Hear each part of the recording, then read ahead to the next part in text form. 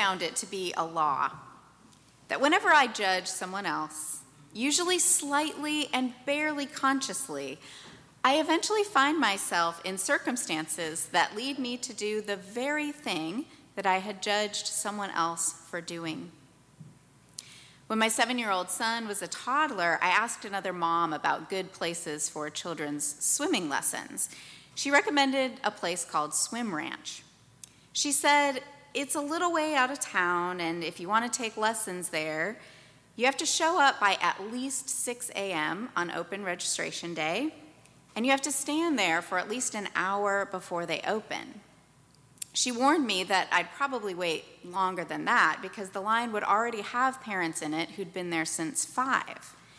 She said it was best to get kids signed up with Swim Ranch as babies because lessons for older children were always full by that open registration day. You could only register in person, and you had to pay by check or cash. When I heard all this, my first thought was, I am never doing that. I'm sure that buried in that thought were judgments about how extreme I thought other parents could be over something that was just supposed to be a fun summer activity like swimming lessons. A couple of years passed, and after one scary moment with my son on a lake, even though he was wearing a flotation device, I decided that Swim Ranch was something I had to reconsider. Long story short, on an early April morning, 2 years after the conversation with my friend, I found myself standing in the Swim Ranch line at 6 a.m.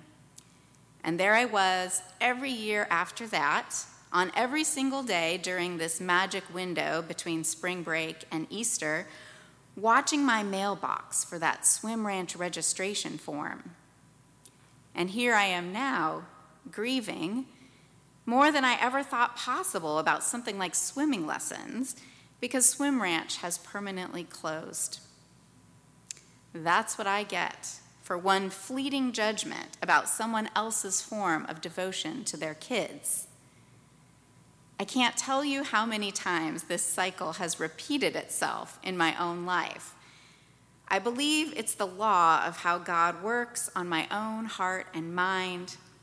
It's the pattern for how God slowly purges the overt and subliminal habits of judgment from my regard for others. In today's passage from Romans, Paul also recognizes the deeper laws of how God works in his own life. Paul does something very clever in this passage as he slightly shifts the meaning of the word law in his letter. When Paul refers to the law in his letters, he usually means the Torah, or the body of scriptures and their guidelines for life in the Jewish community. The law establishes the just treatment of others and the distinct ways that the community expresses its belonging to God. For law is good in itself to Paul. It's good as a source of connection to God and of justice among neighbors. Human attraction to the law is a sign of human goodness. In the first part of today's reading, Paul confirms that the law is good. The law is something that Paul delights in. But Paul also finds that there are other powerful laws governing his life. In the second part of today's reading, he tells us, I find it to be a law, that when I want to do what is good, evil lies close at hand. There's a gap between what Paul desires and believes and what Paul actually does.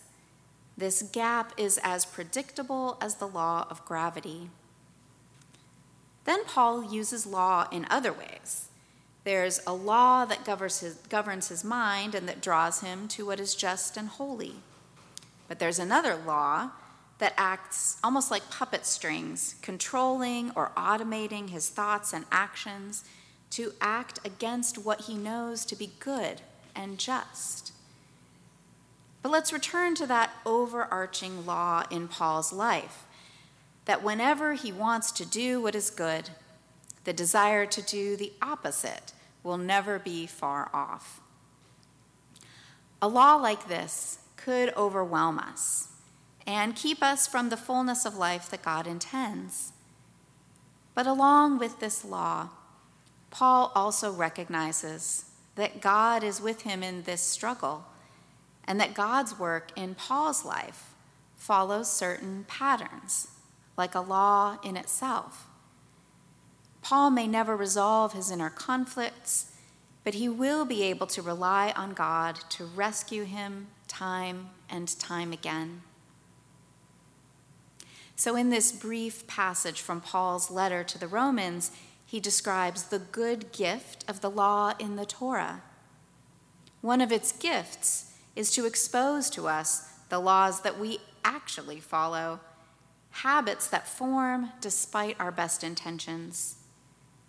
The law also invites us to discover the pattern of how God shows up in our lives, God's repetitive work against sin and for goodness deep within us. It reveals to us a God we can trust with our lives and with our truest selves. In Chicago, in 2010, one of my favorite colleagues in seminary graduated the year before I did. I asked what his plans were after graduation, and he said he'd be moving back to Arkansas to work for a church there. I thought to myself, what a waste. This guy at some church in Arkansas? Just 2 years later, my husband had accepted a job at the University of Arkansas. And now some church in Arkansas is my own spiritual home. I find it to be a fairly predictable law that the moment I make an unbidden judgment, it seems like God orchestrates my own life circumstances so that I find myself acting, choosing, or feeling in ways I never thought I would. Just to be clear, I don't think of these turns of events as punishments. I find myself incredibly grateful for God's work and more than a little amused.